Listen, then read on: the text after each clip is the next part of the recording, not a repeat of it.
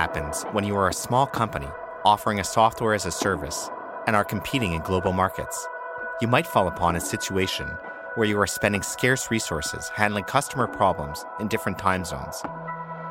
Or you spend a lot more time understanding the latest regulatory requirements that could affect the quality of your product in these different markets. Many companies fall into the trap of spreading themselves too thin, trying to service too many different types of customers. The consequences of this situation can be very serious and even lead to shutting down a company completely. For companies to grow profitably, they need to build on sale after sale in order to streamline their product offering and have a strong presence in one market. On this episode of Market Hunt, we explore how one company went from international back to local and what learnings they had along this bumpy, humbling journey. Stay tuned. Entrepreneurship's hard. You need to have support there. We fundamentally have to learn how to live our lives differently. We can't keep going the way we have. Actually, we were wrong. That's an incredible market. Obviously, Facebook has too much money. So I fall in love easily. We're coming up with some pretty interesting ideas. We solved it. Solved everything. We've solved it all.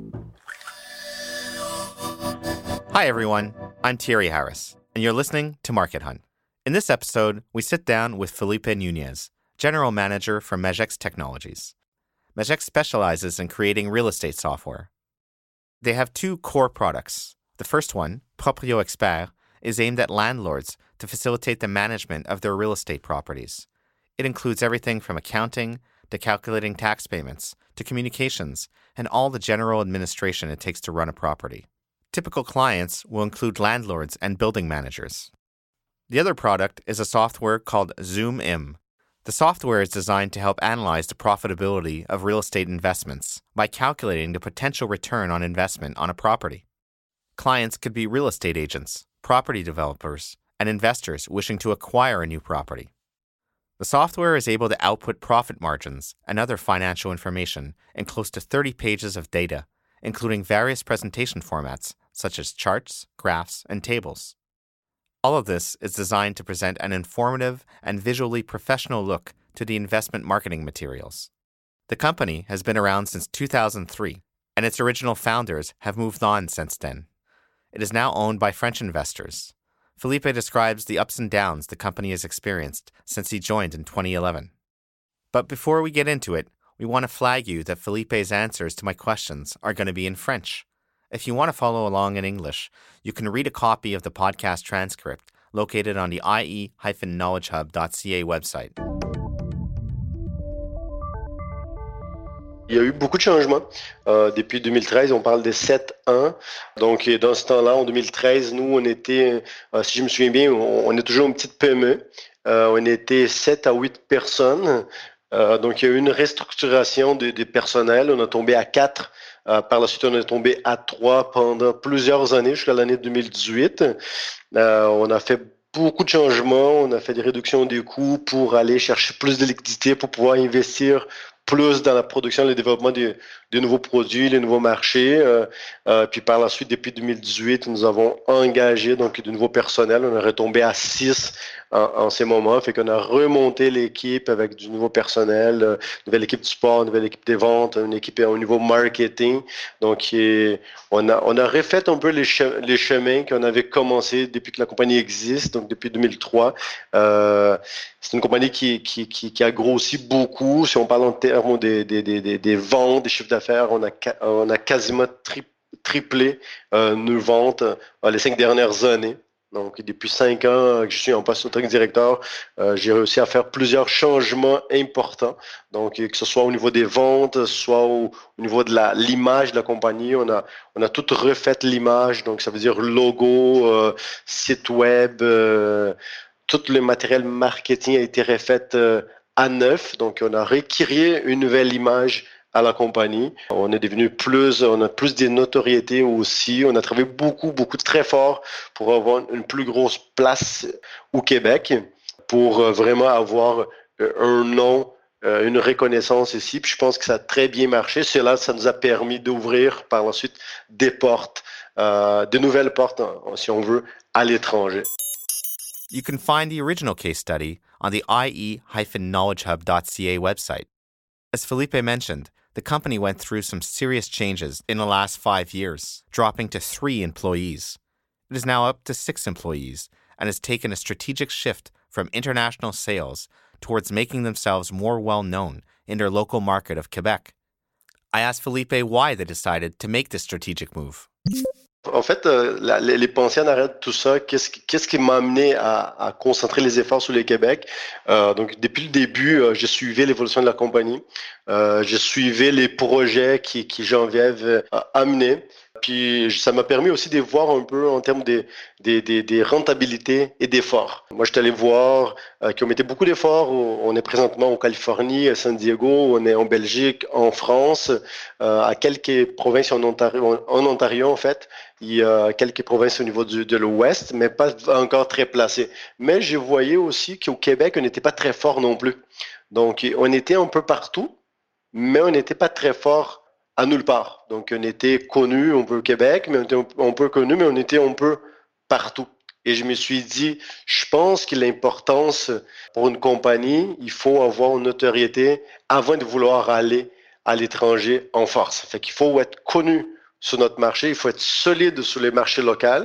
Notre marché, il faut qu'il y ait une certaine confiance, il faut qu'il y ait des produits qui ont été testés, approuvés pour notre marché local, qui nous, on soit à l'aise avec notre produit pour ensuite aller dire, mais parfait, go, on va aller vendre, on va présenter ça à l'étranger.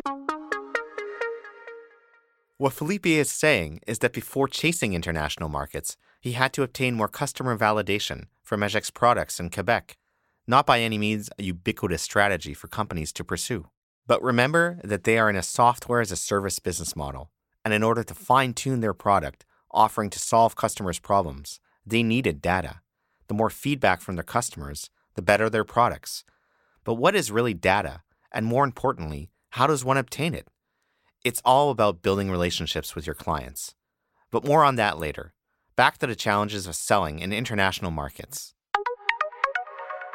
Oui, en effet, on avait le Brésil comme option. On a traduit du produit. Ils sont anglais, français, espagnol, portugais, même néerlandais. Donc, pour vraiment justement adapter à ces marchés. Mais on a vu beaucoup d'efforts dans ce temps-là, pas assez de ressources, pas assez d'argent, donc soit ressources humaines ou financiers pour aller développer ces marchés.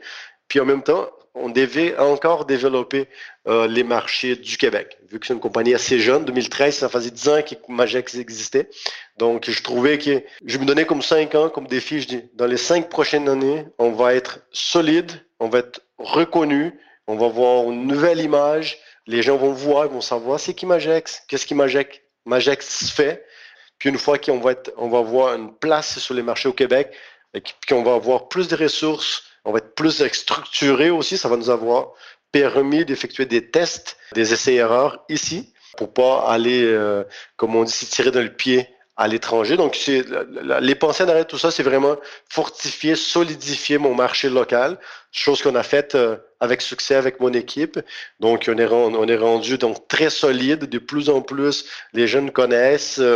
On a signé beaucoup de partenariats les 5 dernières années avec des compagnies au Québec en croissance, des compagnies qui existent depuis longtemps aussi. Donc, ça nous a permis d'offrir des différentes gammes des produits associés à nos produits, à nos clients. Et puis maintenant, on se dit, bon, là, c'est le temps maintenant de mettre nos efforts ailleurs, vu qu'ici, au Québec, c'est rendu stable. Felipe is describing what his small company had to do to survive, focusing his efforts on Quebec and making strategic partnerships in order to offer new product lines. Magec's products aim to save their clients time and money. One helps make financial decisions, and the other helps manage properties. The products are complementary, and the market they are pursuing is well defined. I asked Felipe how they commercialize these products in international markets. Pour l'étranger, en fait, qu'est-ce qui nous, ça nous a facilité, puis qu'est-ce qu'on a fait depuis le début et comment on fonctionne en ces moments, c'est qu'on trouve des partenaires stratégiques. Donc, exemple, en Californie, en San Diego, dans la région Washington, on a trouvé une compagnie qui proposait des outils pour des courtiers. Donc, elle avait un site web dédié aux courtiers locaux, donc la chambre immobilière de San Diego, exemple. Donc, tous les courtiers sont inscrits, puis un peu comme Centrise ici.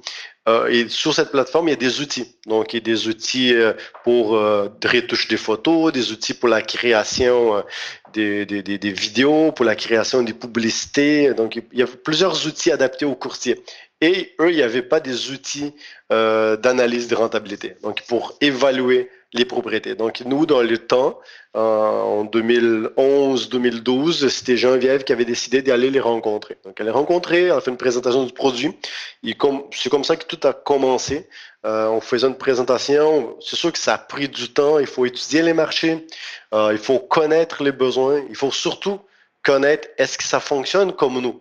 Donc, on sait que les États-Unis et au Canada, Québec, ça fonctionne pareil pour les analyses, pour les calculs la plupart du temps. En Europe, en France, en Belgique, c'est différent.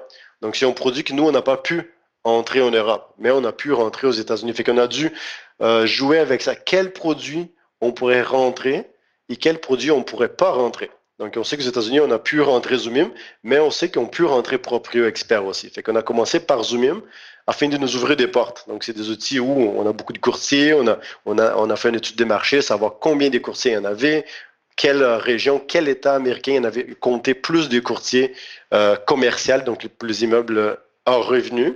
On a constaté qu'en Californie, c'était les plus gros bassins. Donc, c'est pour ça qu'on est allé là. Donc, on a signé un partenariat avec une compagnie locale et cette compagnie vend notre logiciel en marque blanche. Donc, Zoomim ne s'appelle pas Zoomim là-bas. Il y a le nom de cette compagnie-là qui s'appelait Clarius Investors. Donc, eux, ils commercialisaient Zoomim en tant que leur marque à eux.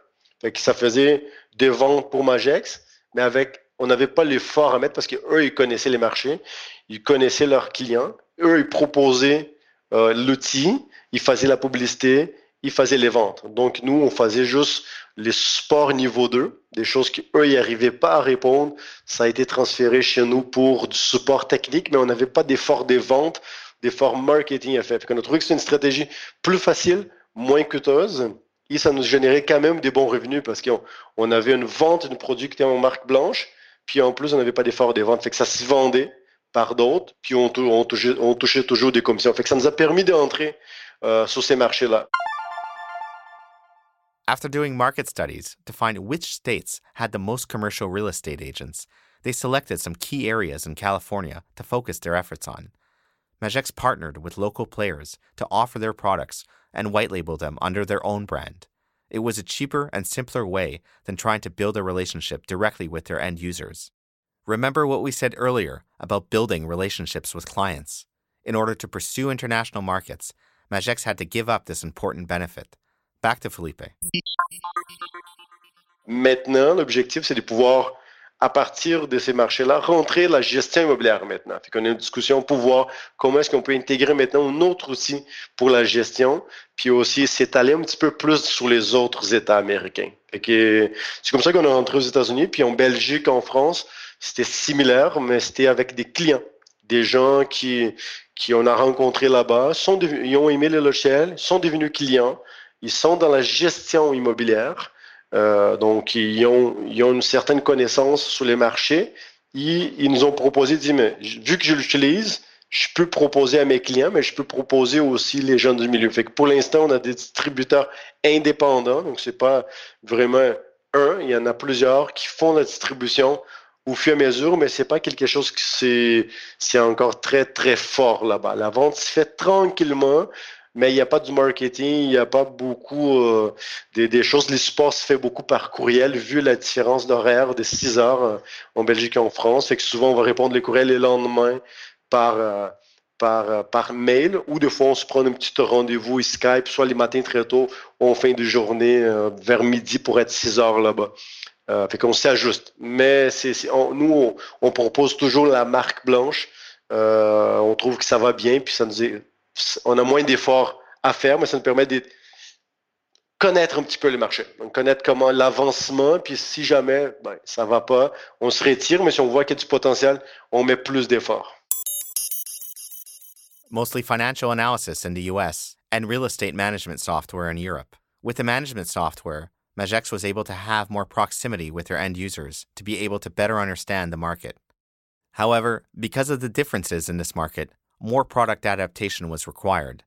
In the US, a much more similar market to their own market in Quebec, there was less product customization and more sales potential. But the trade-off was clear. To pursue international sales, Magex had to give up this customer intelligence. Despite this factor, Magex has decided to focus its international efforts region by region in the US. Mais pour l'instant, on a la Californie et la Belgique. On met beaucoup l'accent en Californie. En Belgique, on laisse aller un petit peu encore, vu que les fuseaux, les questions d'adaptation aussi, il y a une plus grosse adaptation que les États-Unis. Donc, on attend parce qu'il s'exige beaucoup plus de développement. Donc, ça exige beaucoup plus de temps. Donc, on s'est dit, on va laisser un petit peu aller tranquillement les ventes en fonction de les gens qui commercialisent là-bas pour nous, mais on ne fait pas de développement supplémentaire. Tandis qu'aux États-Unis, on est focusé en Californie. On a fait des études de marché il y a 1 an et demi, 2 ans à Washington avec une personne du Québec qui était basée là pendant 5 mois pour cette étude. Et donc, on essaye d'aller rentrer maintenant à Washington, Boston, New York. Fait que c'est les 4 coins qui ont cible beaucoup à l'étranger. Puis on a Toronto au Canada qui est en train de travailler aussi pour la partie intégration en Ontario. Fait qu'on a vu que Toronto c'est un bon bassin aussi. Et c'est les mêmes marchés que les États-Unis. Fait qu'on essaye de travailler ces 2 marchés en même temps. Fait qu'on travaille avec des équipes qui sont là-bas, qui font des études pour nous. Puis par la suite, on est en train d'analyser est-ce qu'on investit ou pas. Mais pour l'instant, on est dans la phase d'étude encore. Est-ce qu'on va vers d'autres États ou on concentre encore les efforts encore 1 an ou 2 en Californie? You know, it is easier for you to integrate your software into an American market vis-a-vis a European market. What kinds of things do you have to tweak in order to provide the service offering that the customer is looking for? OK. Ben, en fait, un exemple, je peux vous donner 2-3 exemples assez simples. Exemple en Belgique puis en France, c'est des marchés français. Donc, c'est des marchés qui parlent français, que la langue est française. Mais ce n'est pas les mêmes mots qui sont utilisés dans le milieu immobilier. Donc, ça exige une compréhension de comment est-ce qu'ils appellent une compagnie, un immeuble, un appartement, un locataire, un bail. Est-ce qu'ils ont un bail? Fait que toute cette logique-là, il faut connaître.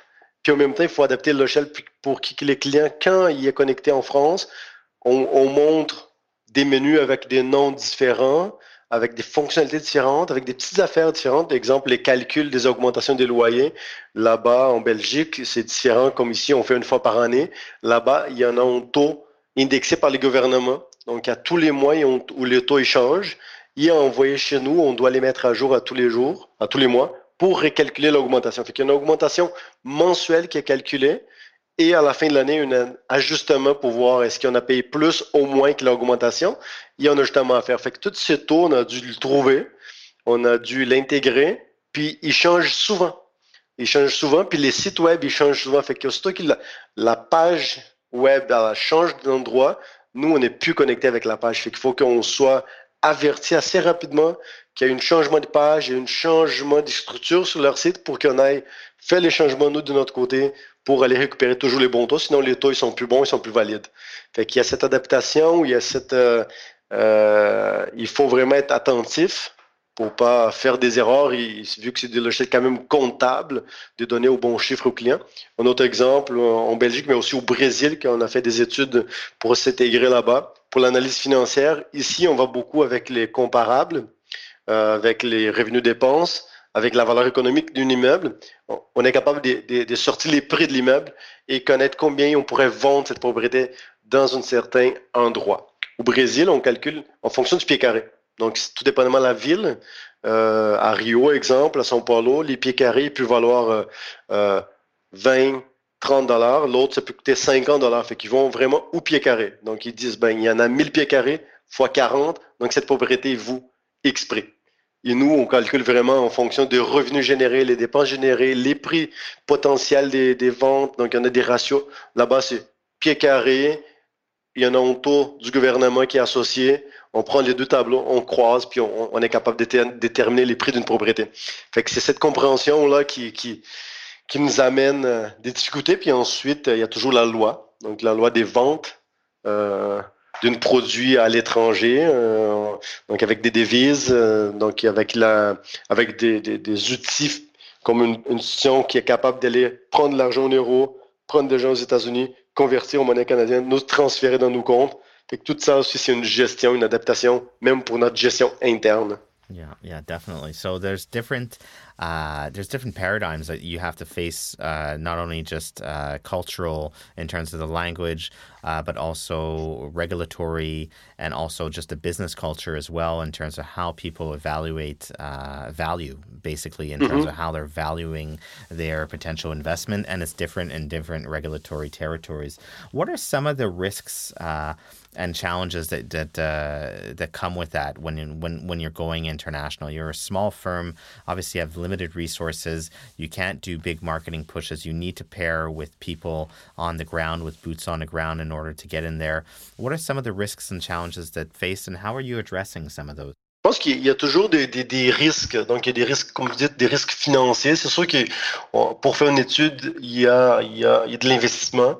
Une fois que cette étude-là est conclue, est-ce qu'on devrait, même que les résultats soient positifs, il paraît positif, est-ce qu'on doit aller de l'avant avec les projets? Des fois, on peut dire oui, on va de l'avant, on investit une certaine somme d'argent, on fait des ententes, ça nous arrivait à faire des ententes avec des partenariats pour la distribution et finalement, ça n'a jamais parti. Les produits étaient là, on a travaillé fort de notre côté pour l'intégration, pour les ajustements, les améliorations et tout. Donc, je pense que les risques, c'est qu'on met des ressources internes pour certains projets, puis finalement, les projets n'avancent pas pour une X, Y raison, et finalement, on a perdu à développer certaines fonctionnalités sur notre marché local qui pourraient nous amener plus de revenus. Je pense que ça, c'est un petit peu des risques, c'est surtout la perte des revenus, mais aussi la perte des ressources internes qui a été consacrée à faire d'autres projets.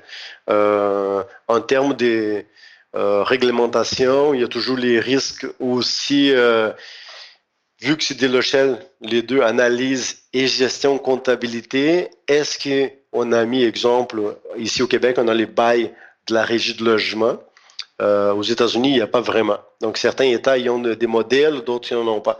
Mais est-ce que nous, quand on a intégré un certain modèle, est-ce que ces modèles-là est valide et légal dans cet État, mais est-ce qu'il est bon pour tous les États? Donc, il faut quand même voir, mais si jamais, parce qu'on ne peut pas bloquer un client, de dire, je suis à Washington, mais j'ai acheté le logiciel pour gérer ça à Boston. Est-ce que dans les deux États, ça marche? Qu'est-ce qu'on est en train de fournir? Est-ce que c'est légal dans leur pays? Est-ce que les chiffres qu'on est en train de montrer sont bien calculés? Est-ce que la comptabilité locale est la même qu'au Québec? Est-ce que les réglementations sont les mêmes? Parce que si nous, on fait des erreurs, on risque aussi de devoir payer des amendes à ces clients parce qu'on a fourni de la mauvaise information, on n'a pas respecté une certaine loi interne qui peut-être on n'a pas vu lorsqu'on a fait l'entrée dans ces marchés. Fait que je pense qu'il y a toujours des choses très importantes. Il faut vraiment bien connaître les marchés, la législation locale, puis savoir être sûr à 100% qu'on est en train de faire la même chose sans faire des choses dans l'inégalité, si on veut, là. Going international in markets with different tax systems and regulatory frameworks takes time, and the product offering must be calibrated to each market. Before pulling the trigger, Majex really does need to be certain about what the profit potential of that market is in order to justify the resources needed to service it. Back to the conversation. Obviously, the big trade-off is that while you're trying to pursue another market in another, area, it could be another time zone, another continent, you're missing out on the opportunity to expand your market in your own backyard and try to conquer and control, that market. And really the concentration of capital allows you, as you say, to triple your sales since the last time we spoke. And so if you could go back in time, I know this is not really maybe a fictional thing, and we haven't invented time travel yet. But if Philippe could go back in time and tell Philippe 5 years ago, what would you say about going international or going into any market? Really, it could be Toronto or whatever other area. But what would you tell yourself? C'est sûr que moi, je pense que je dirais qu'avant de décider d'y aller dans un marché autre que les nôtres, il faut avoir un objectif. Oui, on veut faire des ventes, on veut vendre plus, mais je pense qu'il faut avoir un objectif clair et un bon plan stratégique. Donc, voilà, qu'est-ce qu'on va faire, voici les lignes directives et avoir, je pense, une bonne équipe qui peut participer à ces projets. Je pense parce que faire pour une PME à 5-6 employés, c'est sûr qu'on finit par à 1 ou 2 personnes travailler toutes seules dans un certain projet. Et ça, c'est pas assez, mais aussi, des fois, on peut manquer des choses. Fait que je pense que si je pouvais retourner dans le temps, je pense que je dirais, faites un plan stratégique solide, concentré sur un marché à la fois. Donc, parce que dans le temps, on était, au même temps qu'on allait en Belgique, on allait en France, on allait en Californie, et on a vendu un peu ici, un peu là, un peu là. Mais je pense que si on avait mis l'effort 100% sur un seul marché, on aurait pu eu plus de succès sur ces marchés-là pendant 2-3 ans. Puis après 2-3 ans, on aurait été plus fort. Puis là, on a dit parfait, là, on s'en va sur les deuxièmes marchés. Et on s'en va sur les troisième marchés, puis ainsi de suite. Mais je pense une étape à la fois. Donc, un marché à la fois.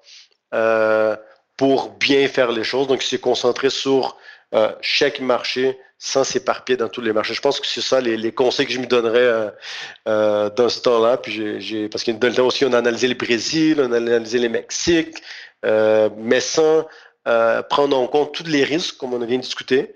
Je pense qu'on dit on va juste traduire, on va l'adapter, puis on commence, puis on ajoutera au fur et à mesure, mais les fur et à mesure, ça peut devenir très lourd parce qu'on peut de jour au lendemain vendre à 10 clients, puis ces 10 clients, ils veulent des améliorations rapidement, parce que si on l'a pas, ils vont lâcher, puis là, ils vont en parler en mal.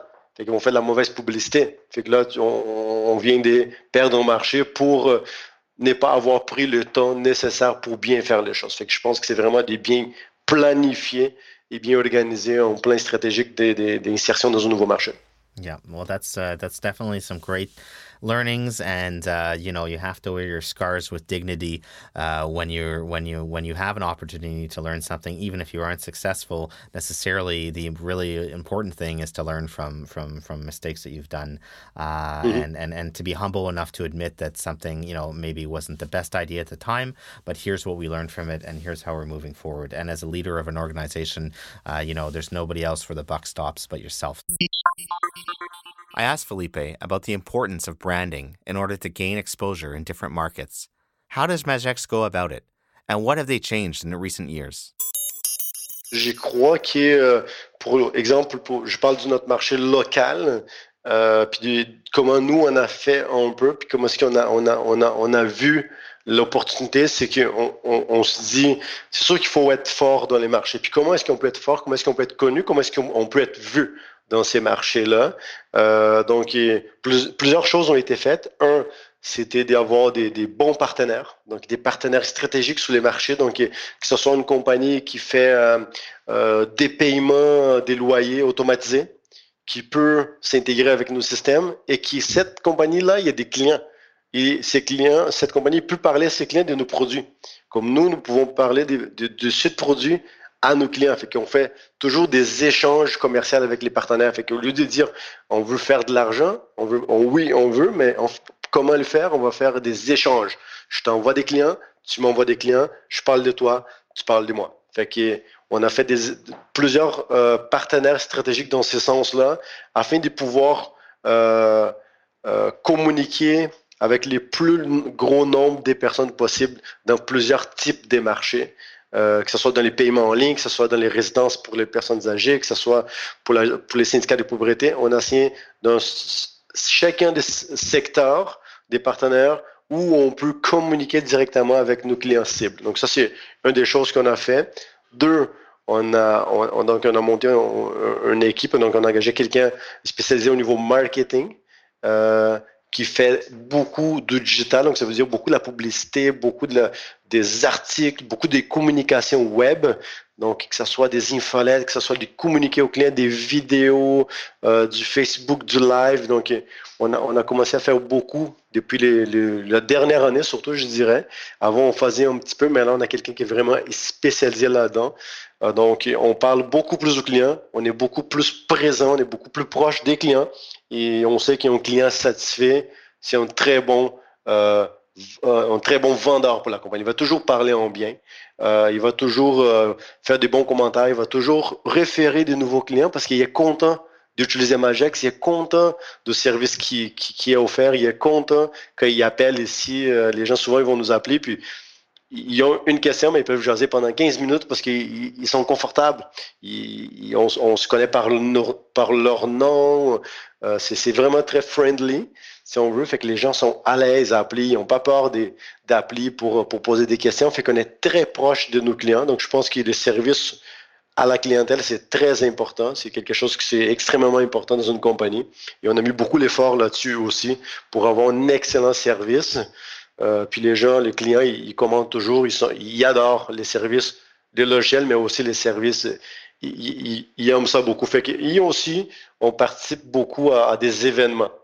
Moins dernièrement, mais on était présent les 5 dernières années à plusieurs événements immobiliers, que ce soit des salons immobiliers, que ce soit des 5 à 7, que ce soit des conférences. On a fait des conférences, on a organisé des 5 à 7, on a participé à des événements.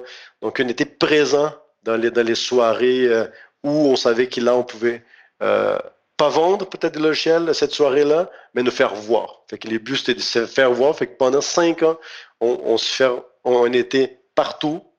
On affichait notre logo, on affichait notre image, on s'affichait, on était là. Et je pense que les gens, quand ils nous voient, ils disent « Oh, je vous ai vu dans tel salon. » Ils voient la marque, ils voient le nom, puis ils savent maintenant qui c'est Magex, qu'est-ce qu'ils ont fait. Puis aussi notre site web, on a pris une stratégie de créer des sites par produit. Parce qu'avant, on avait site Magex, et Magex, il y avait des produits. Maintenant, on a créé un site organisationnel, qui c'est le site Magex, qui contient des informations à propos du produit, mais chaque produit, il y a son propre site web. Donc, quand on parle des propres experts, il y a un site propreexpert.ca. Je vais dessus. Tout à propos de mon logiciel est là. Tout ce que je veux savoir à propos de ce logiciel est là. Tout mon support est là. Toutes les informations de mon compte est là. Fait que je n'ai pas besoin de m'éparpiller un peu partout. Tout s'appelle le nom de mon produit. Fait que avant, il y avait une difficulté entre j'utilise Magex ou j'utilise PropExpert. Maintenant, les gens ils disent j'utilise PropExpert, j'utilise pas Magex. On produit des Magex. Fait qu'on a réussi à séparer ça aussi pour dire Magex produit des logiciels. Mais le nom de logiciel, c'est pas Magex, c'est PropExpert. Fait qu'il y avait beaucoup des choses parce que quand les gens ils parlent, moi j'utilise Magex, les gens disent mais c'est quoi Magex?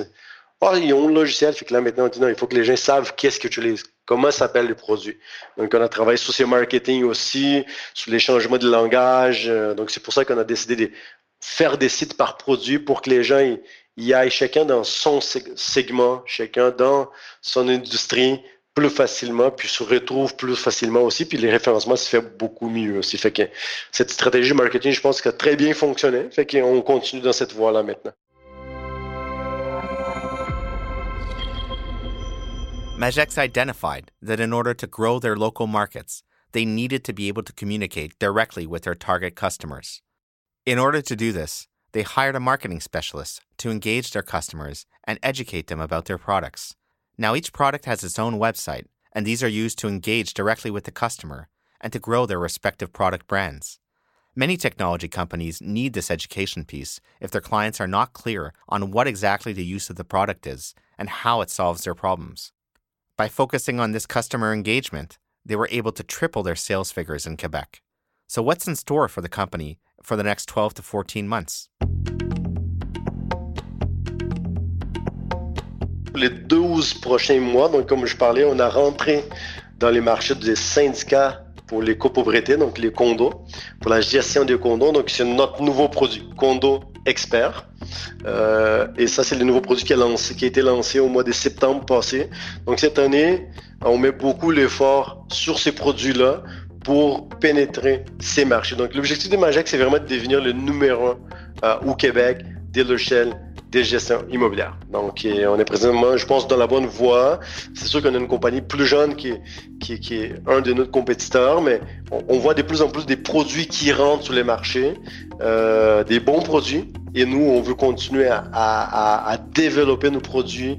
On veut continuer à améliorer nos offres, nos partenariats. Donc, et pour les 12-14 prochains mois, encore une fois, c'est toujours offrir les meilleurs produits possibles, améliorer les plus possibles et donc aller chercher les deux marchés qui pour nous c'est nouveau, la gestion des condos et les résidences pour aînés. Donc c'est vraiment d'aller chercher. On a des clients là-dessus, mais c'est rendre aussi experts que nous sommes dans les immeubles de revenus, être experts dans ces nouveaux marchés-là aussi. Fait que là, on compte sur des partenaires aussi, encore une fois, stratégiques dans ce domaine pour nous aider à cette pénétration-là. Mais c'est vraiment l'objectif, c'est de devenir le numéro 1 au Québec très prochainement. Majex is expanding its product lines to target condo management boards and seniors' homes. It hopes that by segmenting these markets and customizing their products towards them, it will become the #1 real estate software provider in Quebec. Will they be able to remain disciplined and not spread themselves too thin? We'll check in with them in the future to find out.